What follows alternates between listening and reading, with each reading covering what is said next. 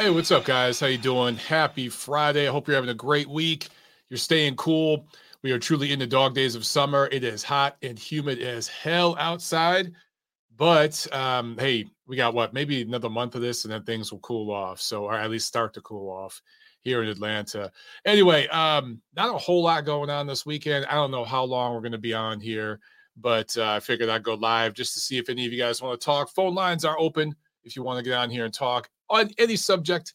It's all good. The new issue of Ring Magazine is out. It is the special Oscar de la Hoya issue.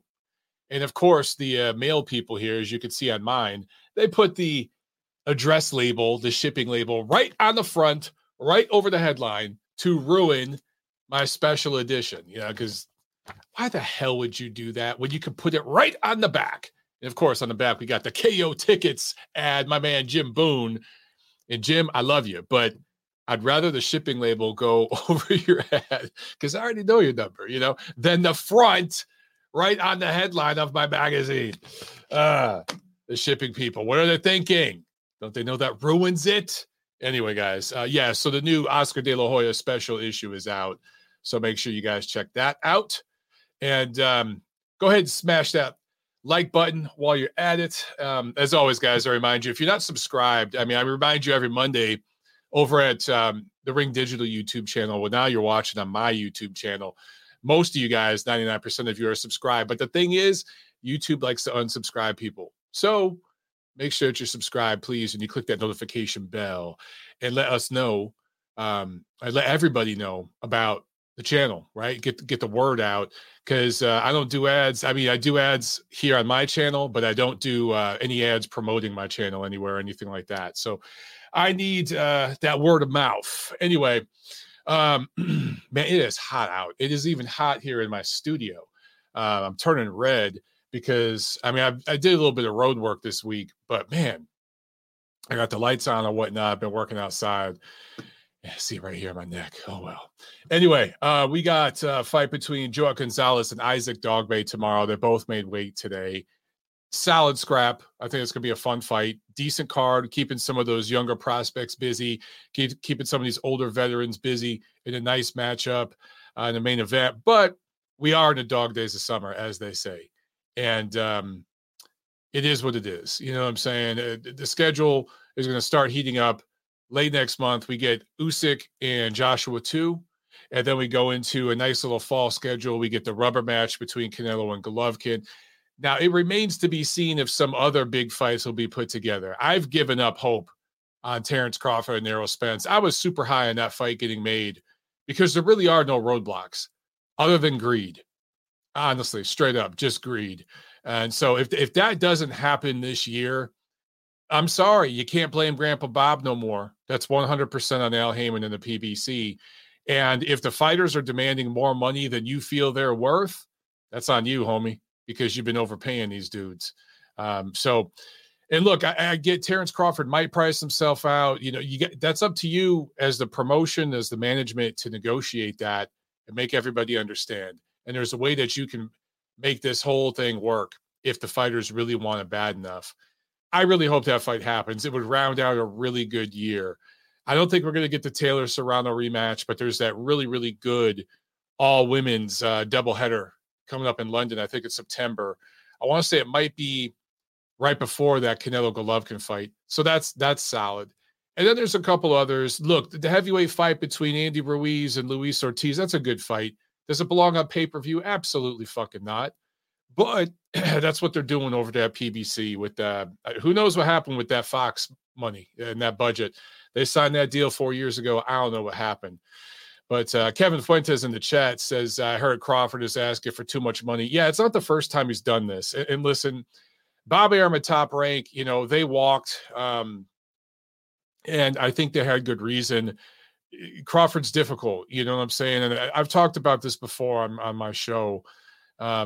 He's just difficult to work with. A lot of people that have worked with him have said that, have told me that. And it's up to PBC now because they've been telling everybody for years, the only reason this fight ain't happening, it's because of Bob Arum. Well, he's no longer in the way.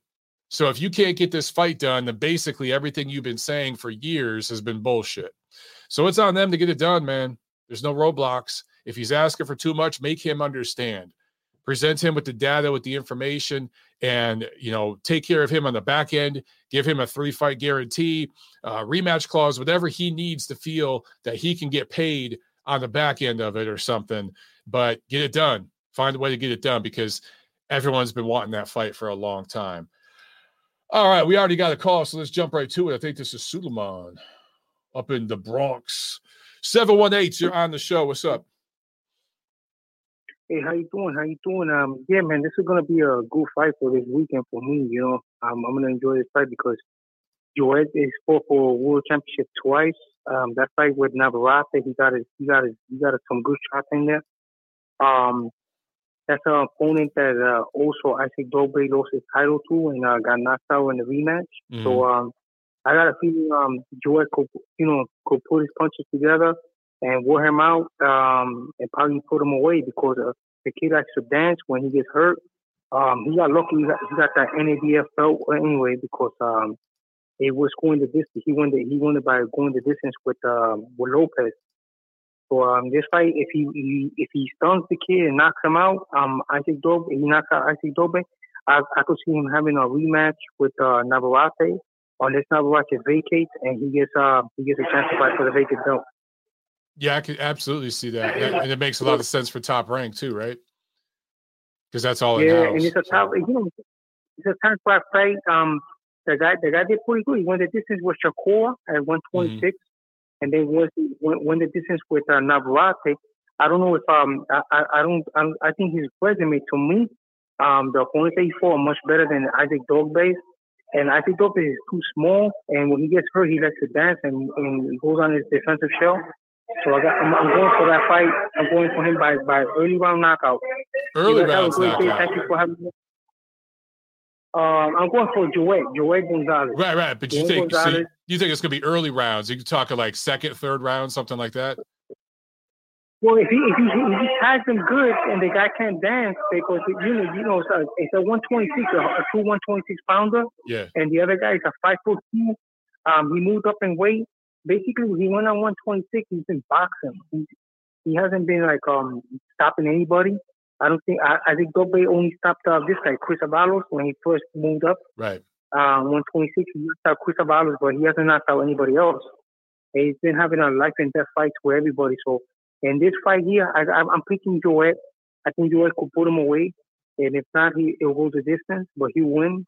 And there'll be a rematch with Navarrete unless Navarrete vacates. But to look at the truth, right? What is there in 130 pounds for Navarrete? I would say I'll stay there because anybody he meets at 130, he's gonna lose. Yeah. He's gonna lose. He's a big. You know what I'm saying? He's good but not good enough to fight Shakur. Not good enough to even beat Oscar Valdez. I don't even think so. If I was him, I'll stay in 126. Unless he goes out the way and he goes up there. I think he even have a hard time beating Chris Colbert. So if I was him, I'd just stay at 126, defend that belt. And he probably even have trouble with Joel. So I think he's done. He's going to probably be tired soon. He peaked already, Navarrete. So thanks a lot for having me on, and you have a great day, okay, buddy? Thanks a lot, man. You too. All right, there he goes. Yeah, man. Wow, early rounds knockout. Now, look, I could see Gonzalez getting the stoppage, but I would think it would go. I think this fight's going to go rounds. I think Dobre is a tough fighter, veteran fighter. He's been in there with some top guys, and this is at least going into the second half. But I could definitely see Joel Gonzalez late stoppage. I wonder what the betting line is in terms of the over under. That would be interesting to see. Keith in the chat says, I would like to see Thad's betting take on Gonzalez Dobre. Yeah, me too. I'm curious because he would know the odds. He would know the line and everything like that. Aaron says, I could not care less about Spence Crawford. I'm kind of there too, man. I've talked about this before. If they get it done this year, obviously that's a pay-per-view. That's probably a Fox pay-per-view, right? And I understand why that would go to pay-per-view, and I would actually support that pay-per-view because that would make sense to me. It's not going to be the greatest tactical fight. or I'm sorry, it's not going to be the greatest, most entertaining fight. It's going to be a tactical fight. So a lot of people are thinking this is going to be like knock down, drag them out, and it's a rivalry and all this. Nah, man, like these kind of matchups, if you look throughout boxing history, 9 times out of 10, they end up being very technical kind of fights. So I think that's what I expect when I finally get it together. The more time that happens, between now and when the actual fight takes place, the more time there is, that benefits Spence. And that's why PBC has been waiting him out. Regardless of all the excuses they've given you, it really wasn't Bob Arum holding it up. The main goal there was to wait this thing out. And so I just don't see how they can wait it out any longer. If they don't get it done this year, and that fight happens next year, I can't support it. I can't support it. The only way I would is if it'd be on regular TV, which it won't be. It would be amazing if they got that. Now, look, I totally would wait till next year. If, let's say, they put that fight in January, February, and it was on regular Fox, and they had to wait until the new year, the budget opens up over at Fox, and Fox spends a bunch of money on it, 100% I'd support it. But we all know that won't be the case. That's going to go to pay-per-view. And if it's going to do pay-per-view, it's got to be this year. That's it. Bottom line. Let's see. James Tech with the super chat. Thank you so much, brother. He says, it's a pleasure for me to support the best boxing podcast on the whole of YouTube. You're doing great. You're doing a great job. Much love to you, Tiff, and the ever-expanding family, I should say. Stay blessed. Thank you so much, James. I appreciate it. Man, I'm losing my voice. I've done too much talking over the last couple of days.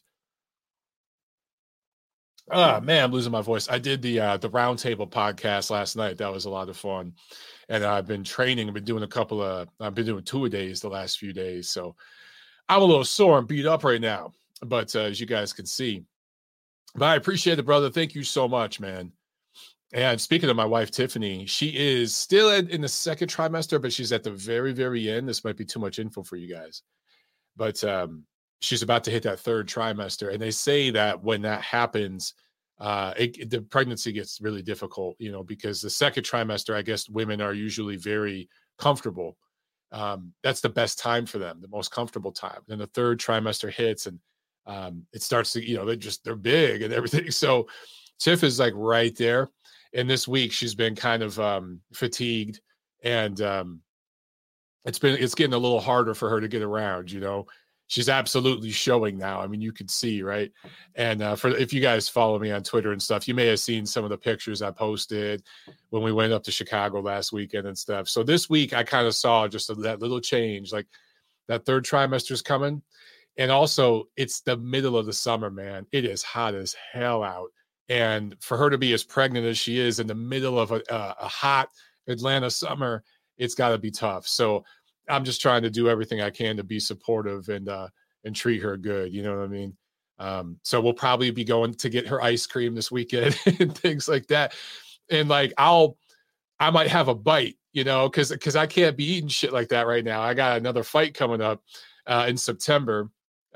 More on that as we get closer to it, guys. I don't want to talk too much about it right now, but it was going to be in August. It got pushed back to September. So I'll talk about it as we get closer to it. But yeah, like I got to watch her eat the ice cream and have like a bite, watch her eat the brownies, have like a little bite, you know what I'm saying? That's all I could do. So it's torturous for me, but I know it's a lot harder for her. So I'm just trying to be, as they say, supportive. Sam A in the chat says, Joette is a minus 280 favorite. Yeah, that sounds about right. Sam, do you know what the over-under is in terms of the stoppage and all that? That's what I'm curious about, because like again, Suleiman said early rounds knockout. That would be surprising. That'd be a big statement from Gonzalez. I don't see that, because I'm trying to think when Isaac Dogbe, I'm going to look this up just to be sure, but I believe when he got stopped against Navarrete, that was late in the fight. That was, I want to say like maybe the final round. It was. Okay, I'm just looking it up. In the rematch in 2019, and keep in mind, guys, this is at 122. I don't know how the hell Navarrete made 22. Dogbe was down in round 6 and 12. The referee stopped about after the corner threw in the towel in that 12th and final round. So he went rounds in that fight. However, right after that fight, he moved to 126, Isaac Dogboe. He got a TKO over Chris Avalos, as Suleiman, talked about. But also, his other 2 wins after that were majority decisions. They were close fights. You know what I'm saying? So you have to favor Gonzalez here in this fight. Gonzalez, in terms of power, he's got a 55% KO percentage. So, he's got respectable power, but not really a huge power puncher. And let's see, he's coming off a KO win. I'm just looking at his resume here. He's never KO'd an opponent that has this, this level of opponent, of opponent with this much experience. So this would be a big win for him. It'd be a big win for him. And it could set up. So Joel Gonzalez has lost twice. Shakur Stevenson, Emmanuel Navarrete, those were very one-sided fights, but he did go the distance, and he's never been dropped or anything like that. So those are both at 26. So I wouldn't mind seeing a rematch between him and Navarrete, and I think that makes a lot of sense for Top Rank. I don't want to see a rematch between him and Stevenson because that's a complete whitewash at this point. The first fight was. But anyway, all right, back to the chat here. Game Boy says, if the World Boxing Super Series Muhammad Ali Trophy was bigger, it would be the best thing for boxing instead of all these fights when you want to crap. The biggest problem with the World Boxing Super Series was the global scope of it. It was hard to work with so many different promoters and get so many different fighters. They also, I think, did too many divisions. I think they should have focused a little more on maybe one. But the second season, they had, 3 divisions? I think it was just a little bit too much. It worked, just too many moving parts. COVID really, really screwed it up, though, man. COVID really hurt what they were trying to do. But then also the money and everything. It's difficult with the funding and helping people get paid and all that. It took a while. Who was it that didn't get paid for a long time? There was one fighter that really, really complained. I think Regis Prograis didn't get paid for a long time. That goes back to season 1. That was before the COVID and all that. But I know that there are people during season 2 that complained about getting paid and stuff like that. So it's just a big, big ordeal, man. Big ordeal. Jack in the chat says, answer the phone, Mike. I got to go to dinner soon. Oh, okay. All right. We got a few callers here. Yeah. Okay. One of those is definitely Jack. All right. Let me jump to the phones here. Real quick though, odds. Sam says, so the over is 8.5, 350. The under is 8.5, 260. Okay. I don't know, man. Maybe Suleiman's onto something if you bet the under. But correct me if I'm wrong, guys. So if the over-under is 8.5, I think the way it works is the fight has to go 9+ rounds for the over. It has to end in the 7th round for the under. Correct me if I'm wrong on that. But I think that's the way it works. Okay, let's get to the phones here. Let's get Jack. Because it's his world. We're just living in it. All right, what's up, Jack? What you eating for dinner tonight, man? No, this is Quandell Dingle. No, Quandell Dingle. Jack. Just spaghetti. I know that's your favorite. It's my little birthday. So little racist. Little racist. It is. I got spaghetti with you before. Dude, I got spaghetti with you before, and you said it's your favorite. I literally had spaghetti with you. Yeah. Well, I don't go out for pasta, man. I cook that shit. Every now and then I'll go out for it. But yeah. Well, okay, from where though? Where did you get pasta from? I think it's called like OP something. It's called Ipolati. Oh, that's hilarious. I don't know. You'll have to text it to me or something. You have to DM it to me. Yeah, anyways, so I texted you saying how the WBA ordered Lara versus Golovkin after, and I don't think that fight will happen, but hypothetically, gun to your head, so the Lara that just fought Spike O'Sullivan versus the Golovkin that just fought Murata, who wins and how? Golovkin, decision. You don't think he knocks him out? No, I don't know. It's possible. But with Lara's long ass arms and all that, I think he can maybe go the distance. My bet, would be Golovkin points. Because Murata just stood there to get hit, and Lara would move a little bit. He's not as elusive as he used to be, but Lara has really good length. I've talked to a lot of people that have sparred him and stuff. He's a tough guy to stop, man. Tough guy to hurt.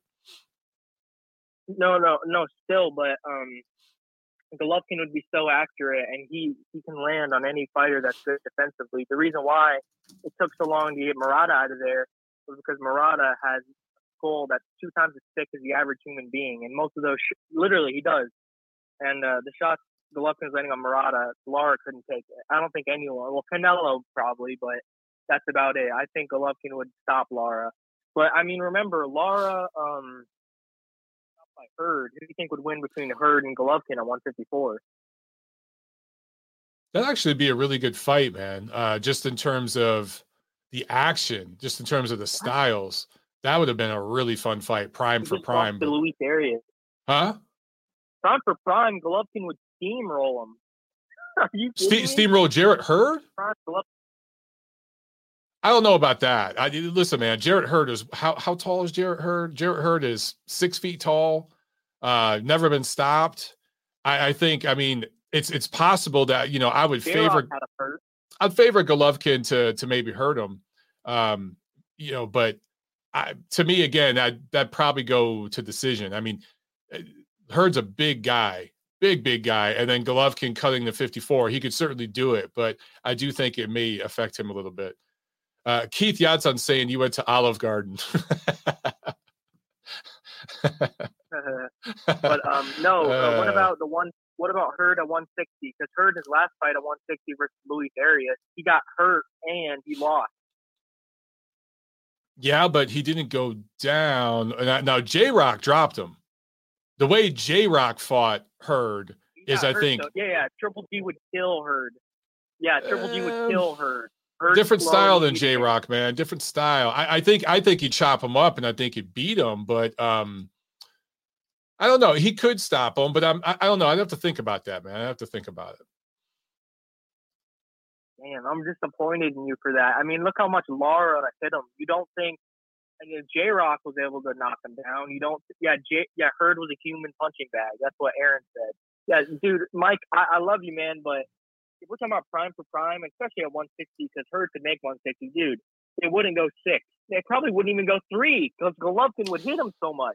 But dude, come on, man. What evidence have you seen that Hurd would get destroyed in 3 rounds? I don't know about that. Now, late knockout or something? Absolutely. Just because. Absolutely. But you fight the power puncher. You fight the power. Like, for example, if you ask me Lemieux versus Hurd, like prime for prime, I'd pick Lemieux to knock out Hurd. Because he would just, like, you remember Lemieux versus Benavidez? Hurd gets hit so much. And if you hit hard, he gets hit just way too much.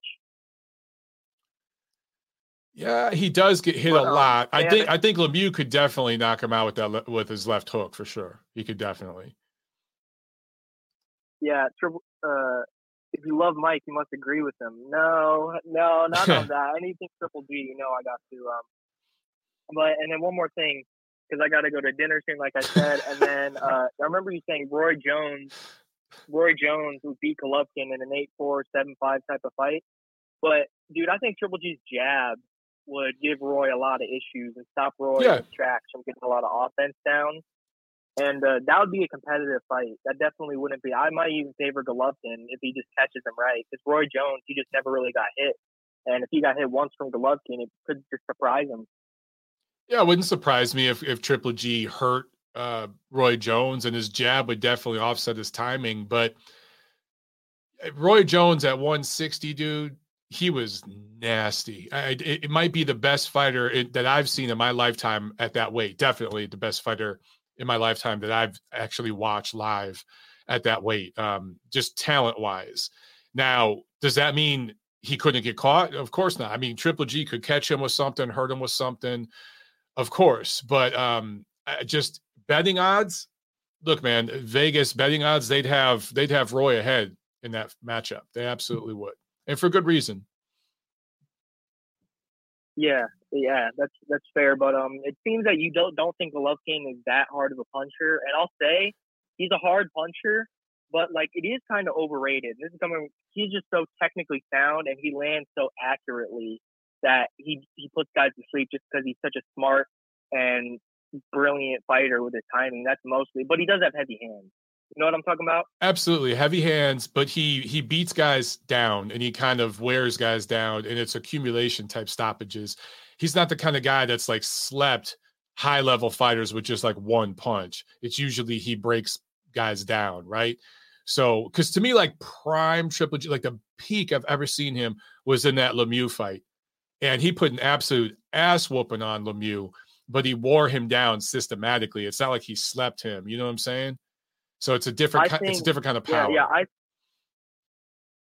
I think that Ashita, the fight that was 2 years prior is prime Golovkin, because if you look at Ashita, he went up to heavyweight, never been knocked out. He went 12 rounds with Dimitri Pirog, 12 rounds with Paul Williams. Those guys couldn't hurt him once, and Golovkin knocked him unconscious with one punch. I think that's prime Golovkin. And no, because if Golovkin in his prime, he still hits hard, because Daniel Jacobs, I know Daniel Jacobs, he had a bit of a chin issue early on, people said, because, I mean, he had cancer in that one fight. His grandma just died. He was 22, and he got knocked out with one punch by Dimitri Pirog. But after that, dude, and he got dropped with a balance shot off Sergio Mora. But, dude, Daniel Jacobs has a chin. That dude really brought his chin back. I mean, Canelo didn't hurt him once in that fight. Derevyanchenko didn't hurt Jacobs. Julio Cesar Chavez Jr., who was actually trying for 5 rounds, couldn't hurt him. John Ryder, he's a decent puncher, landed a ton, didn't hurt Jacobs. But Golovkin was able to hurt Jacobs and knock him down. So that shows this Triple G, because I'll say I think Daniel Jacobs now has like an A-level chin. It's weird how he just switched up like that. But enough Golovkin talk. You know he's the GOAT. He's the absolute GOAT. And yeah, man, you have a good night. You too, Jack. Enjoy your pasta, man. Peace. Yeah, see?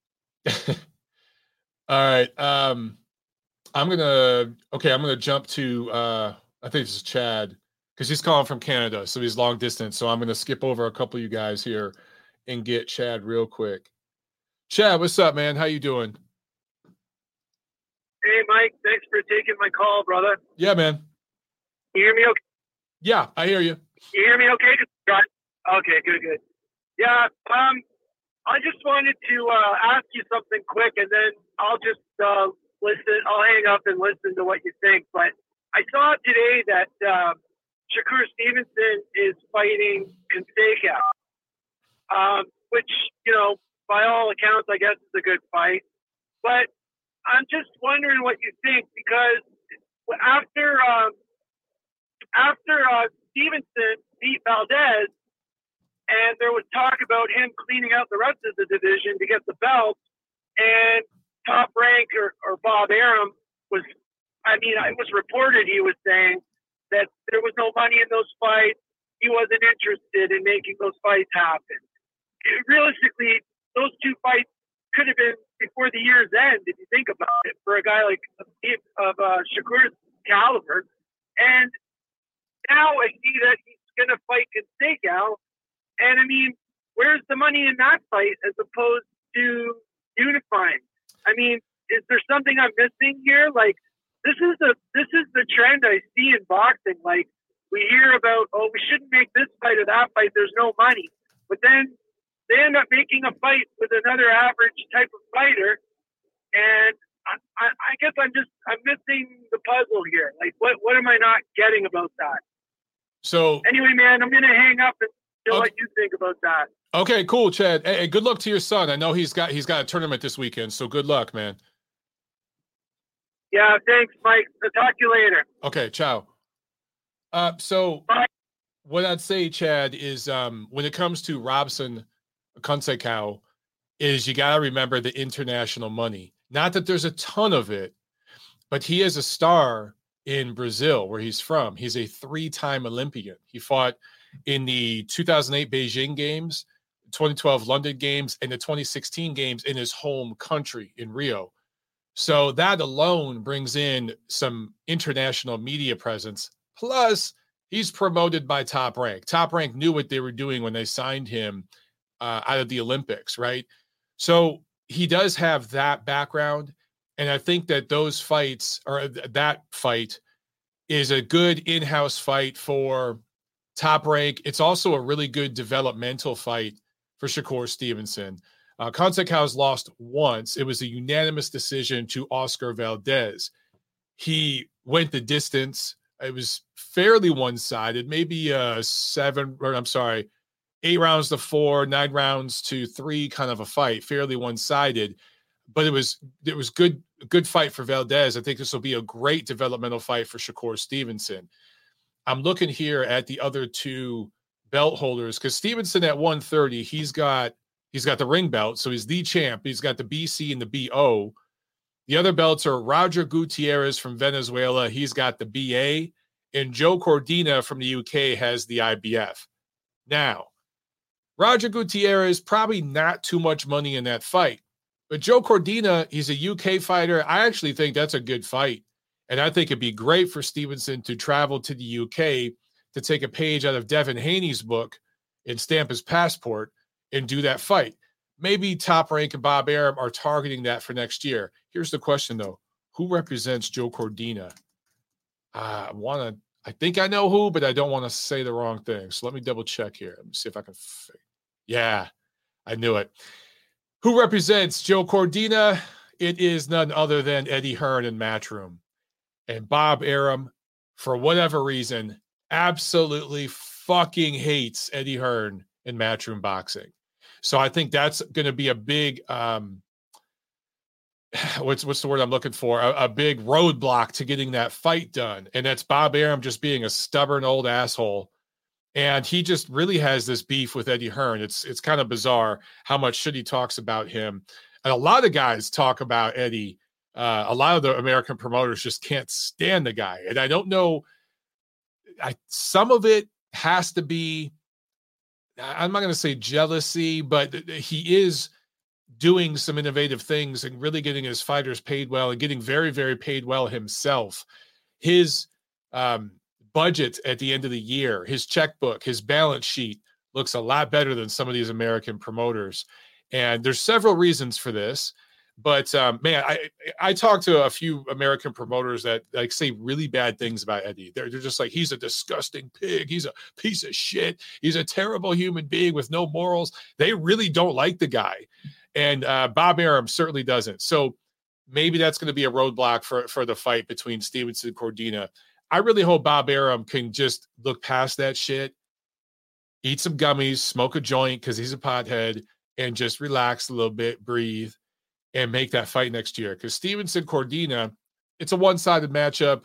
I'm not that interested in it. I actually think Robson Conceição will give Stevenson a better fight than the other 2 belt holders in the division. At least as much of a fight as Cordina will give him. But I still want to see it. I still want to see him stamp his passport, Stevenson, and go over to the UK and fight over there, because that builds his brand up with boxing's hottest, fastest growing fan base right now over in the UK. And let's not forget, there's a lot of different fan bases around the world, but they speak different languages, okay?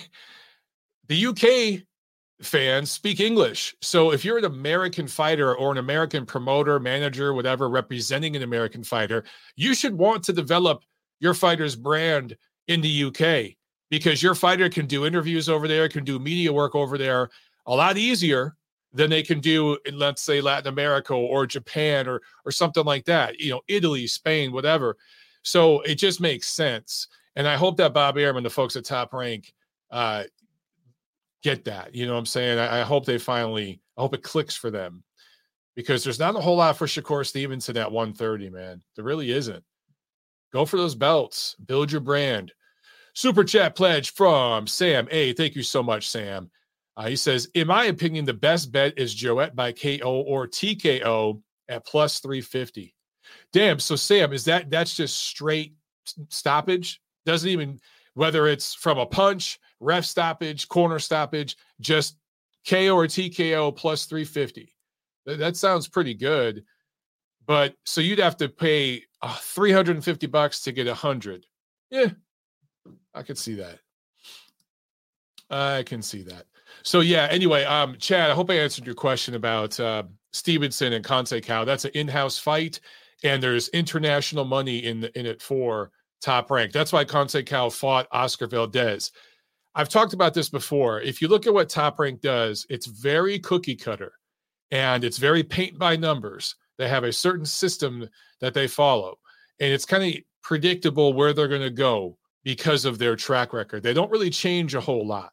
They do spot trends internationally, and they invest in different international markets before other American promoters seem to catch on. That is one thing where Top Rank is way ahead of the curve versus like PBC and other guys, at least in America. But what they do is very cookie cutter. And you saw they fed Conceição to Valdez. Now they're just feeding him to Stevenson. And it's I don't want to say stay busy fight. That would be unfair. That'd be disrespectful to Conceição because he's a good fighter. But it's in September. It's going to round out Shakur Stevenson's year. It's a title defense against a guy that, again, brings in that international money, but also has that Olympic pedigree. For those of you who are going to watch that fight on ESPN, be prepared to hear Joe Tessitore, Tim Bradley, and Andre Ward say Olympics 5 billion times during that broadcast, because that's how they're going to market it to casual fans. Shakur Stevenson was in the Olympics. Conceição was in 3 Olympics. You see, again, I go back to the cookie cutter thing. What they do is very, very simple, but it works. It works. There's a track record there. All right, let's go back to the phones. Let's talk to Tony out in LA. He'll probably have a question about the WBA, I'm guessing. Tony, what's up, man? How you doing? I have a lot of questions, but do you guys really think Golovkin's going to fight if he loses to Canelo or win? You broke up. Canelo? You broke up a little bit there. You were saying what about Golovkin? Do you think he's still going to fight if he loses to Canelo or wins against Canelo? Yeah, I think so. I think if he beats Canelo, he will defend his undisputed super middleweight championship one more time or something, then retire. If he loses to Canelo, he can go back down to 160 and defend those belts. And there's still money fights for him, dude. There's still fights that bring in 8 figures for him. Beautiful. Even gonna wait after he loses? Yeah. Golovkin and Jaime Munguia, I know people don't believe it, but internationally, if you include the Mexican money that's going to come in, that fight does business. And Golovkin has 2 unified belts. Munguia and his people would want them. The Mexican-American fans would want that. You could put that in Vegas at a casino, or you could do it in LA, and it'd do numbers. Yeah, but is it Golden Boy and Matchroom kind of going at it over Bivol right now? Just on Bivol, do you think that they can make something like that? I think they would, because it's easy to make. It's on the zone, and it makes sense. It makes dollars. It makes sense. So whatever's going on between them and all that, they'd work it out. I still think that's an option. I don't see Golovkin moving back down to 60 and fighting Andrade or Charlo or somebody like that. Although you never know, if PBC is like, we'll give you $10 million, maybe, but I highly, highly doubt it. I just see that as an option at 160. And then at 68, there are fighters he could defend against there. That would make sense, and he could get paid. Okay. Did you hear the WBC made Thurman #1? No. What, at welterweight? Yes. What? Jumped over Ennis, jumped over I can't pronounce his name, Avanesian, and jumped over Ortiz. Yo, I gotta look this up. See, man, I know you always have something with the sanctioning bodies, so I knew you'd have some WBC news or something. I gotta look this up. That's crazy, dude. What the hell? It's not letting me go to their site. I just tried to log onto the site and it's blocking me. Seriously, it's blocking me. This is hilarious. I'm going to share my screen to show you guys this.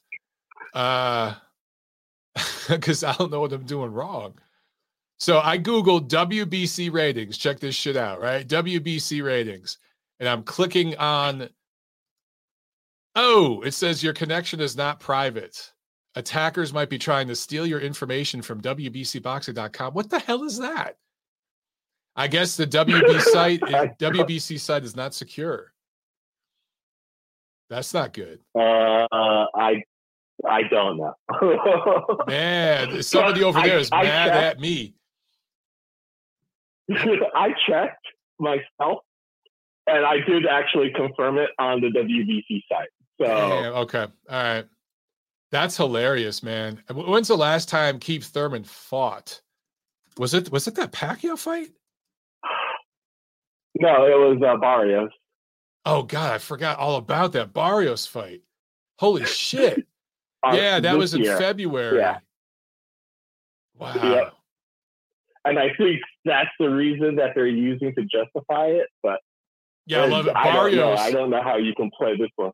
Barrios gets stopped by Gervonta Davis, and then takes Thurman the distance and wins a few rounds, and somehow that rates Thurman being number one. Dude, that is hilarious. Wow. So I guess Crawford's going to fight Thurman. I guess we have our answer here, Tony. You've solved the puzzle. This fall, I don't know what this means. Okay, it means, I'm not going to make any calls. No, I'm telling you what it means, brother. Mean like Errol Spence. No, okay, I want to hear your opinion. It means PBC is going to do two pay-per-views this fall. One is going to be Spence and whoever, and one's going to be Terrence Crawford versus Keith Thurman. Holy shit, that's crazy, dude. But Crawford's the WBO champ. The only way Thurman's going to get a shot is at Errol Spence because he's a 3-belt champ. But why would they bump Thurman up unless Uncle Al said, "Hey, we got to put pressure. We got." I don't know. Thurman and Crawford fight for the WBC interim or some shit, and then the next fight will be Crawford and Spence.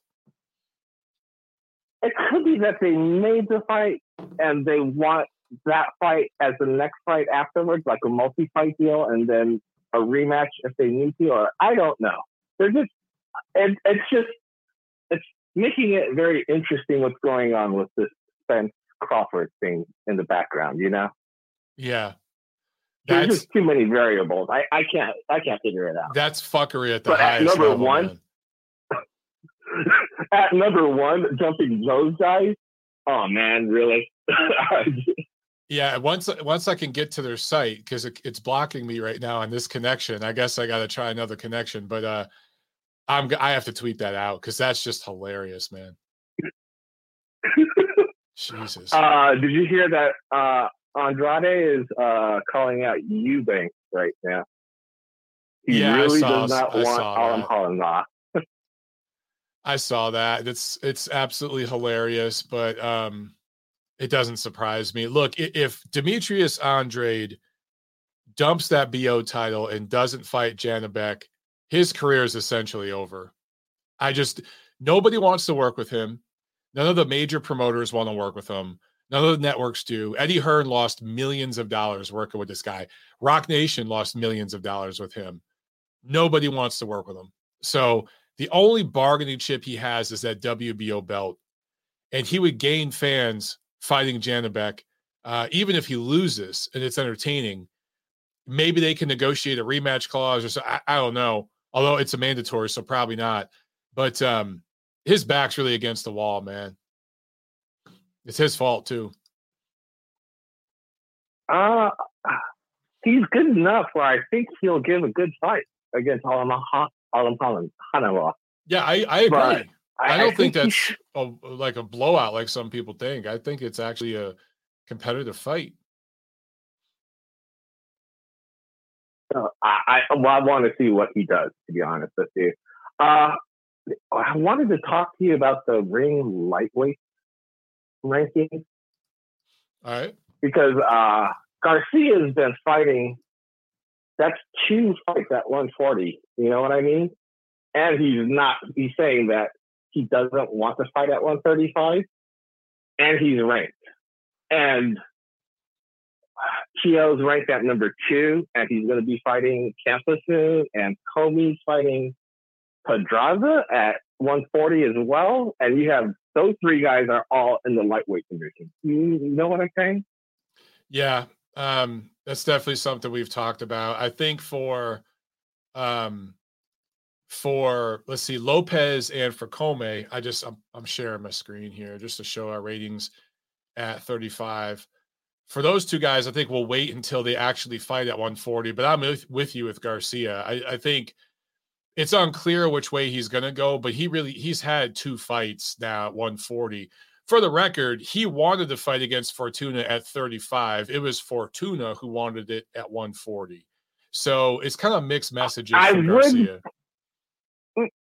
I would believe people when they say that, but the problem is he says after the fight that, I don't want to fight at 135.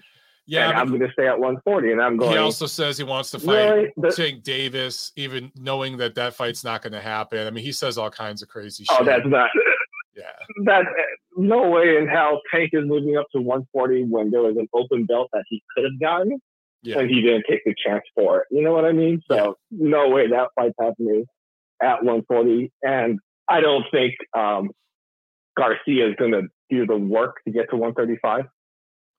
Yeah, I personally think he should stay at 140.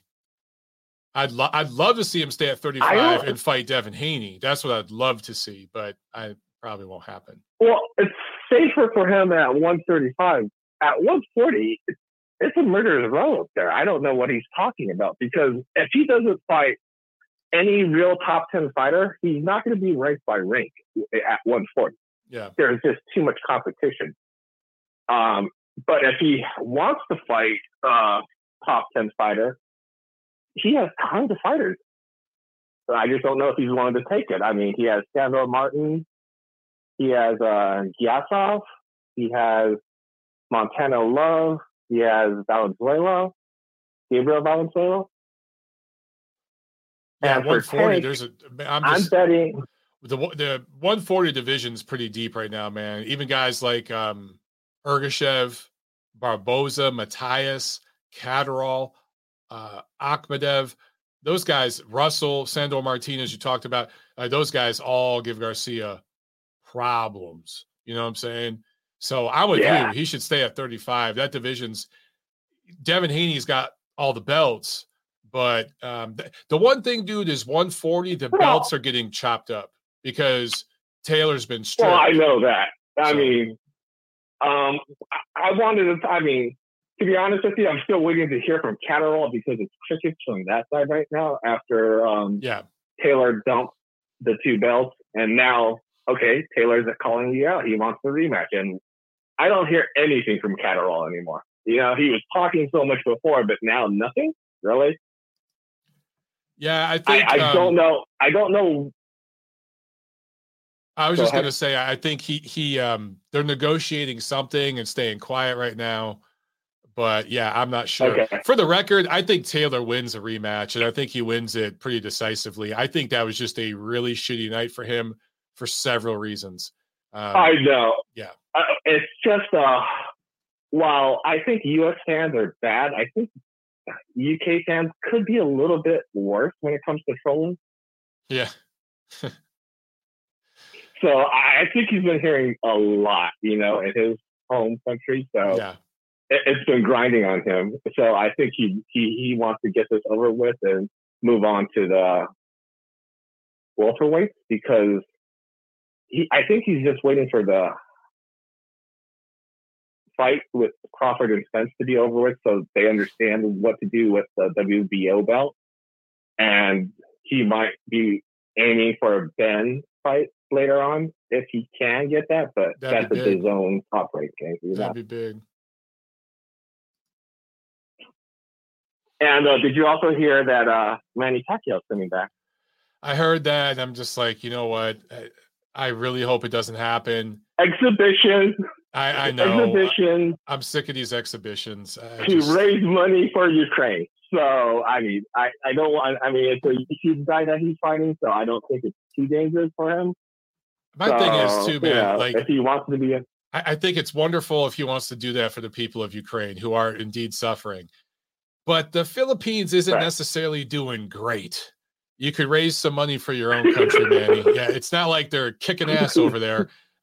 There's some difficulties in the Philippines. So I don't know. It's just Manny. Oh, Manny. I love Manny. I love him. But him and Floyd and all these guys need to just go away. Just go away. Let me ask you a question about how do you feel about the Edwards Martinez fight over there in I think 112? Edward Martinez versus who? Edwards versus Martinez. Oh, Sonny Edwards. You're talking about Sonny Edwards. Let me see here. Sonny Edwards versus. I thought you said Edward Martinez. I'm like, who's Edward Martinez? Julio Cesar Martinez versus Sonny Edwards, unifying belts. Well, my concern for Edwards would be, can Martinez make weight? Oh, no, he doesn't care about whatever tactics that he's going to do because he's going to have to fight in Mexico for it. And he doesn't care what stunt Martinez pulls. He just wants to fight. Doesn't care. That's pretty badass. He knows it all. I gotta give respect to that game for sure. He's willing to I don't care what he does. I want to fight. That's crazy, dude. Because so Edwards does not have the power to hurt Martinez. That fight would go the distance. I think Edwards could box circles around him. But do you get a decision there? And then is Martinez going to be juiced up? Is there going to be any testing? Is he going to be able to make 112? There's just a lot of question marks there. I'd rather see Edwards go after like Nakatani, somebody like that. But look, dude, if he ends up fighting Martinez, I mean, I'd love to see that. I'd obviously love to see it. That'd be a fun fight in terms of like styles. Oh yeah, for sure. Last question is, do you think Top Rank should bid for the Joshua Usyk television rights in the U.S.? Why isn't that's on DAZN? Sky bought the UK broadcast rights for the UK right now, and I don't know what's going on in the US. It's been crickets right now when it comes to that. Yeah, DAZN, so DAZN is in different territories, and every territory is different as far as like the contracts and stuff. But as far as I understand it, here in the United States, that's on DAZN. Now, maybe I heard wrong, but that's what I understand. Confirmed? As far as I know, yeah. Well, no, because last I heard, Sky has the rights in the UK right now for the fight. They got the, and Saudis are taking the bid for all broadcast rights, and it's not going to be like a hugely popular fight in the US, so Top Rank can actually get involved since they are tied to Sky somewhat. They're tied to Sky, but they're not tied to these two fighters, right? And so this is an Eddie Hearn thing. So yeah, as far as I understand it, Sky Box Office, which is their pay-per-view platform, they won the bidding for that fight over there, and they just have a bigger budget. They're going to spend more money. But in the United States and pretty much every other market, it's going to be on DAZN, dude. As far as and just regular DAZN. Okay. Yeah. Okay. So that's all I really wanted to know, because I haven't heard anything after that UK fallout with Sky and DAZN. Yeah, it should be on DAZN here, man. I'm pretty sure that we're got on DAZN. Beautiful. But man, I think you set the record for phone call, Tony. I think this is 17 minutes, bro. So I think you set the record. Oh, dude, I didn't want to keep you on. I got to get you off the other callers. Thanks for the call, man. All right, thanks a lot, man. Peace. Have a good one. You too. There he goes, guys. Yeah, Tony always has stuff about the sanctioning bodies. He's always got the latest news on them. I can't watch the sanctioning body news anymore. The WBA is just the worst. And then the WBC, again, I really like some things that they do. I really, really do.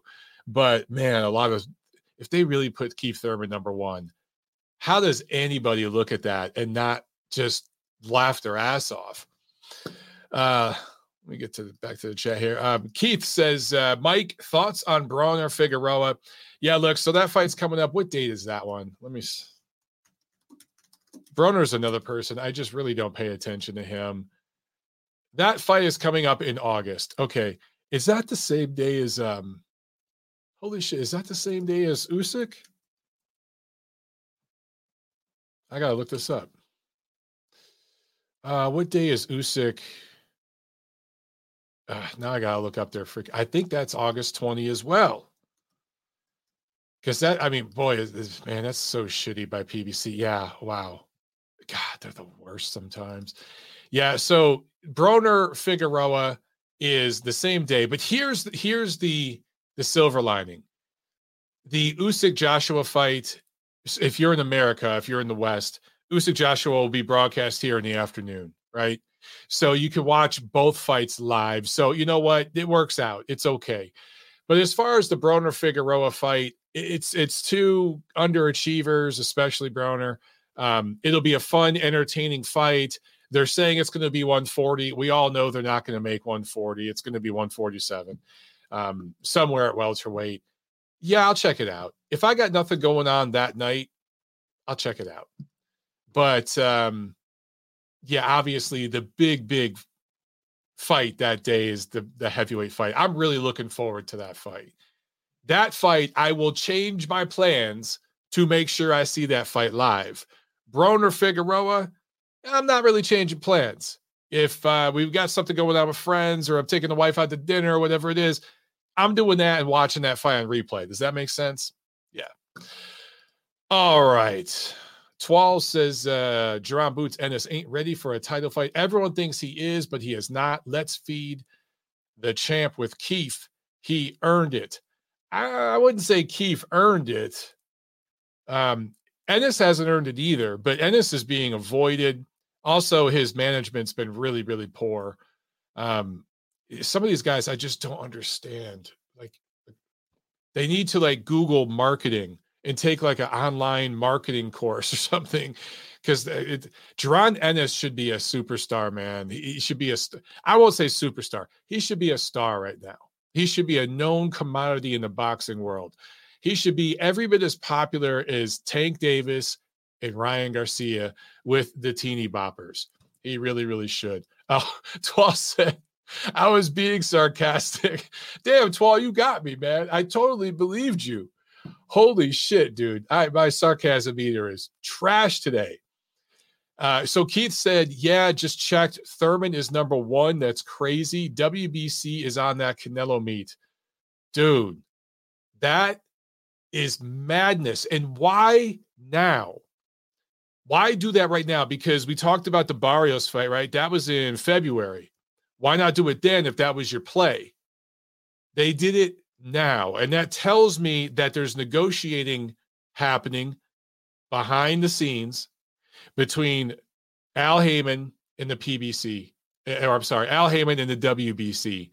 And if you don't think that the WBC does favors and stuff like the WBA does, here's evidence of it. They absolutely do. And they do a lot of business with Al Heyman and PBC, a lot. Just like the WBA does. And to be fair, the WBO does with Bob Arum and Top Rank. He pulls massive favor for them, okay, with them.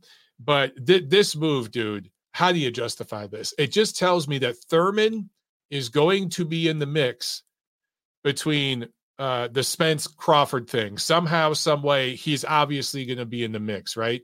Because it doesn't make sense why they'd bump him up right now. All right, Sam is saying read the super chats. I don't see. Oh, sorry about that, Sam. Sam sent a super chat a while back. I didn't see it, brother. Thank you. He says plus 350 means $100 wins 350. 300 wins 1,500. Dude, that's so Sam. So if I bet $100 that Joaquin Gonzalez wins by stoppage tomorrow against Isaac Dogboe, if I bet $100 and he does, I get 350. Guys, that is a no-brainer bet. I don't bet. I don't gamble. But if you do, you need to jump on that shit if Sam's right about these numbers, because I think there's a strong possibility Joaquin Gonzalez could stop Dogboe. There's a strong possibility it goes the distance. Okay, there is. But he very, very well could stop him. So, man, if you could bet 100 and get 350, I think it's a pretty safe bet. Definitely. King KO says, WBC, we be crooked. Yeah, there's nicknames for all of them. Keith says, as of late, IBF has been the most decent sanctioning body. Yeah, I got to say they have. I don't like some of their mandatories, and they have some weird ratings and stuff. I mean, all of them do. But, all in all, the IBF and even the WBO are pretty good as far as following their rules. I just don't like how closely aligned the BO is with Top Rank and the BA and BC are with Al Heyman. I don't think that's cool. All right, we got one more call, guys. Then we're going to drop off here. Let me jump to this one last call. We're going to go to San Francisco. 415, you're on the show. What's up? Mike, what's going on? It's your boy Luis. What's up? How you doing, Luis? How you doing? How you doing this weekend? Or how you doing this end of the week, man? I'm tired, man. Had a hard week of training, brother. Hard week. I'm sore, man. I hear you. It's almost over, brother. But yeah, about this preview, right? So I was watching this weigh-in or whatnot, and this kid from 209, Mr. Flores. I mean, I would have thought he would have learned his lesson when he fought the Venado last time, when he, talked his whole gang of shit and got his gang woke up and supposedly got humbled. And now he's fighting this other dude, which I ain't heard from, don't know from a can of paint, but dude got, pretty good record, it looks like. But what's your whole assessment about this? About not necessarily just Mr. Flores, but about these, I can't necessarily just say these young boxers, but just boxers in general who talk all this shit, get embarrassed, and supposed to learn from the mistakes, but don't seem to understand the part of maturing in the sport like in life. Well, that's just it, man. With Gabriel Flores Jr., he's 22, man. He's a kid. I expect kids to be kind of stupid. It's about the people you got around you, and he does have a really, really good team around him. But I guess they're feeling themselves a little bit too much, because when he went up against Lopez last year, Luis Alberto Lopez, he lost that fight basically by shutout. I mean, that was really one-sided. And then came back, and his last fight was a majority decision win. That was a close fight, right? In Fresno. And then this kid he's fighting, Giovanni Cabrera. I think he's originally from Chicago, but I think he trains at Wild Card now in LA. He's a pretty good fighter, man. This is a solid matchup. I think it's a big step up for Cabrera. Flores should be favored, but let's see how he looks. Because sometimes the trash talking and all that shit is just for the cameras to hype the fight up. If he gets in there and takes care of business tomorrow, that's really, in the end, all that matters. If he doesn't, then clearly he's letting this shit distract him, right? So let's just see if he can put on that good performance tomorrow night. So let me ask you this, since you know something about Giovanni, because like I said, I don't know nothing about dude, never heard of him, but a lot of these guys, have padded records, obviously, but I mean, the guy looks, up to par as handling the situation, ain't, feeding into it, trying to stay focused. Like, is dude similar or more of a threat than the kid who gave him his first loss, the Venado dude? I would say slightly less of a threat, because Cabrera doesn't hit very hard, not a lot of knockouts. His last couple of fights have been 8-rounders. His last 10-rounder before that was a split decision. If you look at the guys he's fought, nowhere near this level. So the record's nice and shiny and sparkly, but I think that when Lopez came in, he had faced better opposition. He had fought guys like Andy Vincent, who's a good fighter. And it was a close fight, but he won, eked it out. He had been in there with Ruben Villa, who's another good fighter. He lost that fight, but it was good experience for him. So he was way more battle tested. So I would say this is actually a step down a little bit for Flores, but the record looks good. And, they're going to use this as a marketing thing. But I think they know what they got in front of him. Unless Cabrera's got levels to him that we just haven't seen yet, But yeah, based on what I know about him and his resume, dude, I just think Flores has got way more class and experience and should win this fight. Right. I mean, the matchmakers would want to not feed him to the wolves again, see him, because they're trying to hype him up to be, a marketing tool, especially, out of California. They see, we ain't got so many California sellers out here, how we had in the past, and because as of now, it's the NorCal area, should I say? I mean, since Ward's been, retired, I was basically the face of the Northern California. Ain't no upcoming boxers, and I know they're trying to promote him to build up, kind of like what they're doing with Ramirez and right in the Fresno area, whatnot. It's Stockton. Yeah. So I mean, I'm interested, man. I'm kind of looking forward more to that than the Joet. I was actually in Reno when Joet fought Shakur when Shakur won his first title, the vacant old Valdez's WBO, featherweight title. And I mean, Joet, I mean, I like the kid, but Dogway, is also, kind of, he's changed his boxing since he's been with Barry Hunter. He doesn't do that. The whole yelling, the rolling yelling shit when he throwing punches that, kind of taken away from him. So it should be an interesting card to say the least. Yeah, it's a solid card. I'm up for it. But you enjoy your weekend, Mike. It's always good talking to you, bro. Keep doing your thing. Thanks a lot, brother. You too, man. Appreciate it. Yeah, as Luis said, I mean, this is a decent card. It's a decent doubleheader, and I think they got that undefeated Italian heavyweight Guido Vianello. I want to see him because anytime heavyweights are in the ring, I want to see them. They got a bunch of undefeated prospects on this card, so guys. You got to remember, fight cards in July. Traditionally, it's like the dead season of boxing. The whole point with boxing is you want to get fans in the seats. You want to get people watching.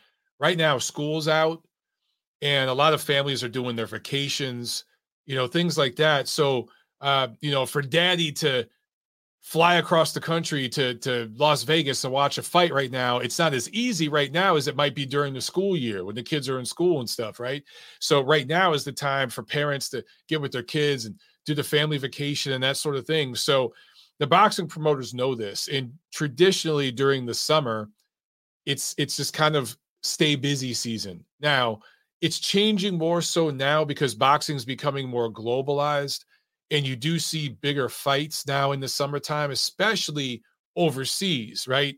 Like, for instance, the Usyk-Joshua rematch. But traditionally, man, like July is pretty much the dead season, right?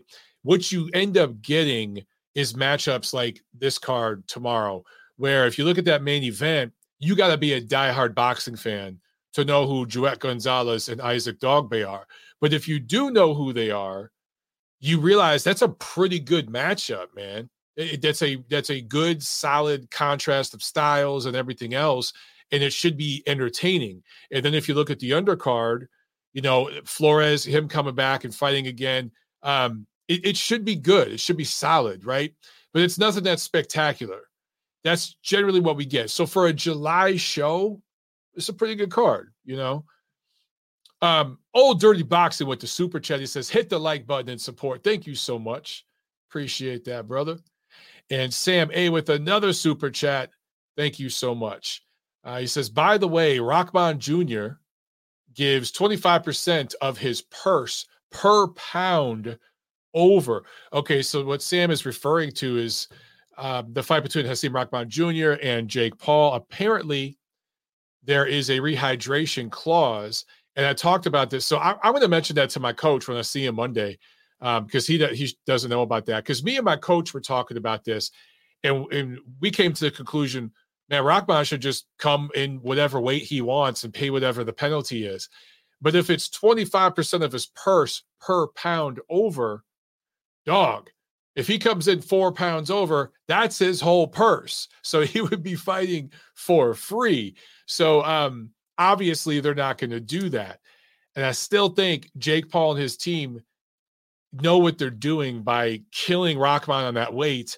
And a lot of people out there don't realize that. And that's why Jake Paul has a real chance to win that fight. Seriously, as long as he can survive those early moments, because Rahman's going to be able to put some real leather on him early on and a lot of weight. He's a lot bigger than Jake Paul. But if Jake Paul can last past the first 2, 3, 4 rounds, Rahman does seem to tire. And he'll have a real chance to win that fight. I'm telling you guys, man. Details like that really matter. All right, I said that was the last call, but I lied. We got one more call. Nacho just called in. We're going to talk to Nacho, and then we're going to bounce and start our weekend, guys. All right? Let's get Nacho on the line. Nacho, what's up, brother? How you doing, man? Hey, Mike, what's going on? Nothing much.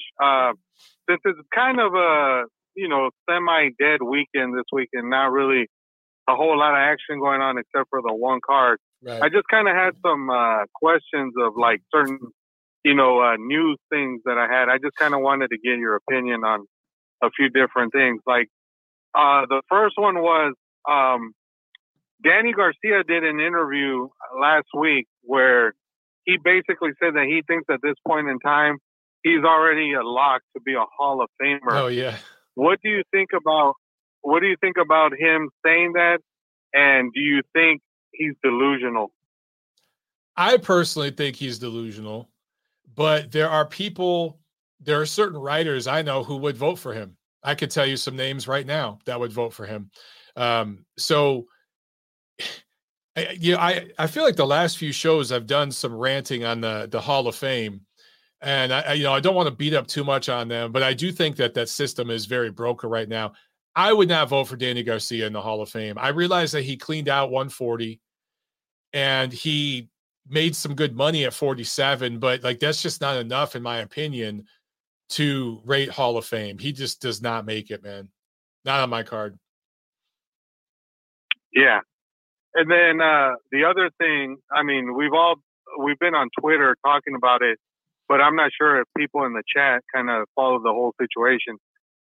Demetrius Andrade right now is just making himself look like a fool by basically, I think he overplayed his hand. He really thought he had all the leverage. He thought he was going to get what he wanted. And it kind of backfired in his face when I guess the demands that he was asking for to be signed somewhere didn't happen. And now he's out here trying to ask Chris Eubank Jr. to fight him. How badly did this situation blow up in his face, Mike?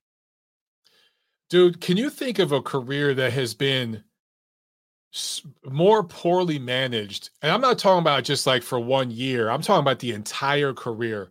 Can you think of a more poorly managed career in the last 20 years of a good fighter, like a really good fighter? I can't. No. Honestly, no. There's been guys who have had spells in their careers where they made bad decisions.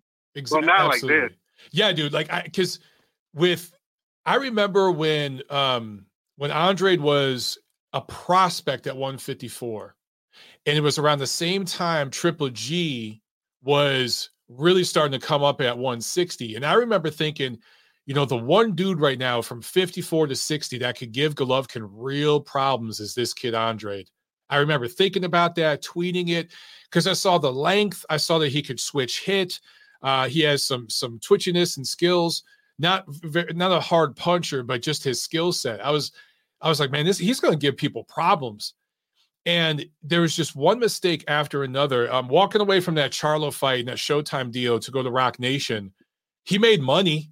He made good money, but that really, really fucked him. And then with Matchroom, he made money, but that deal ended up not working for him. The one thing about Andrade is I can't feel bad for the guy because a lot of this is his own doing, but more than that, dude, he is a multi-millionaire. He's worth about $10 million almost. Can you believe that? A fighter like him who brings nothing to I should say he's made about that much money. I don't think he has that much, but his purses and everything. This dude's made a ton of money, Nacho. So I can't feel bad for him. Yeah, no, I totally agree on that end. Yeah, he's made a lot of money, even though if you really think about it, he didn't deserve the money. Exactly. But because of the circumstances, he ended up getting it.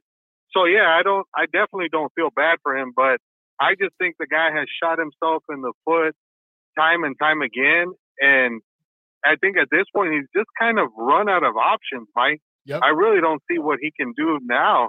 Like, it's crazy, but it's kind of a weird ending possibly to his career, because he's not a guy who's in his mid-20s. He's 34 years old. I mean, he doesn't have a whole lot of time left at this point.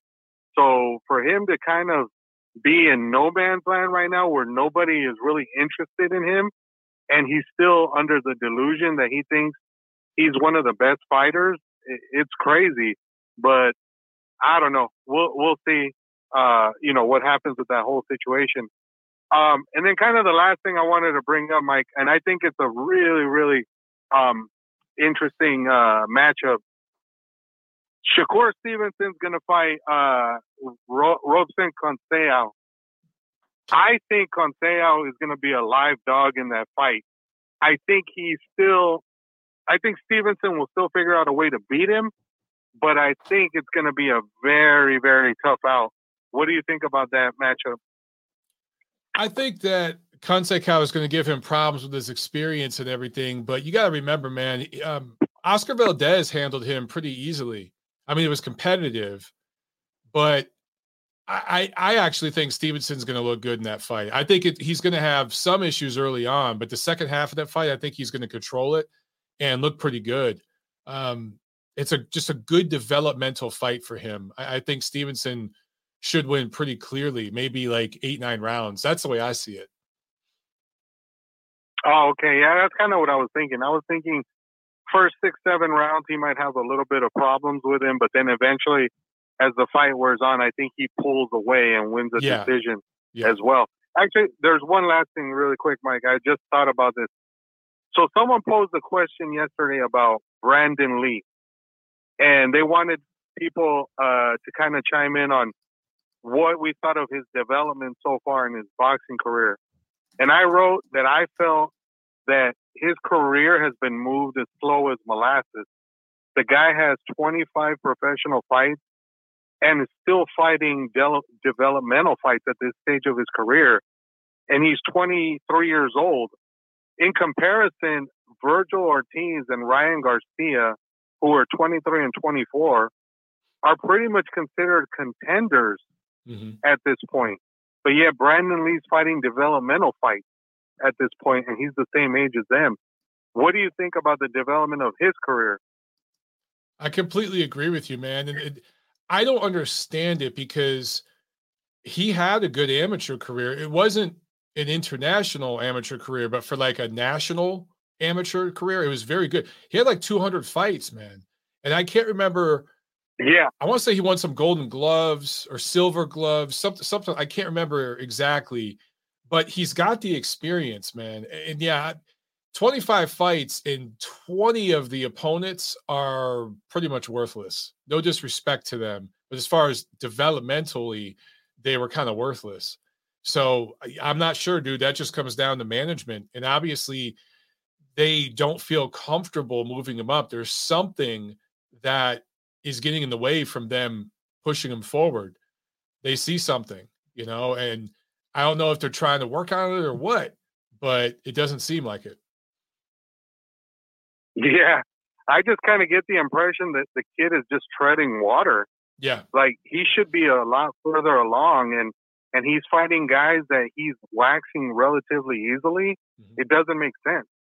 Like, you would think that at some point they'd step him up and kind of put in there a legit former contender or maybe even a former champion to really test the kid. But it just seems like they're going in the opposite direction of that. It's really strange. I think the kid can fight, but it's just really bizarre how they're handling his career at this point. I don't get it either. Yeah, he's getting some highlight reel knockouts here and there. I mean, his last fight went the distance. That might have been his best opponent overall, so it's not surprising that it went to distance. But he's getting some knockouts and stuff. But In terms of marketability, he's a marketable fighter, dude. He's half Korean, half Mexican from California. There's a lot of demos there that they could work, but they don't really seem to be marketing the kid at all. And he's willing to do shows. He's done my show. He's done a bunch of different shows. He'll do media work. It's one of those things, man, where I look at a fighter like him. I agree with you. He should be more developed, but he should also be more popular because he checks a lot of boxes. He's a good-looking kid, well-spoken, everything else, and no one's heard of him.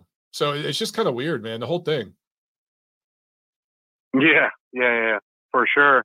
I don't get what they're doing with him, but maybe at some point along the line, you'll see eventually what it is that they were trying to do. But yeah, right now I don't get it at all. It's really a strange way to develop a kid who I think at this point doesn't need any more developmental fights. I think he's ready to step up and fight some name guys. Amateur fights? 200 amateur fights? Come on. All these pro fights you've been doing are basically a step down from some of the amateur fights, because in the amateurs, if you're going to tournaments and stuff, you know how it is. You got to fight top guys, so he's basically taking a step back. Yeah. No, I don't get it, Mike, but like you said, like I was saying, maybe at some point they will finally step him up, but yeah, I don't know. Time is ticking. He ain't going to be young forever. So I don't know. All right, Mike, that was my call. All right, thanks, Nacho. Have a great weekend, man. Peace. I got a couple super chats here. Bang Mateo, thank you so much. He says, Mike, aside from the name, Eubank Jr., his career is so. Yeah, I guess the difference, dude, with Chris Eubank Jr. is he's actually done some numbers. And he has put some butts in seats here and there. He does have a brand. But yeah, if you look at his career, there's not a lot of substance to it. He's talked about doing a lot of fights that never materialized. So, and then Sam with another super chat. Thanks again, Sam. He says, some of the best fights this year have been on small cards. You don't need huge names to get great fights. By the way, I love Boo Boo, Demetrius Andrade, but he disappoints me. You're 100% correct, Sam.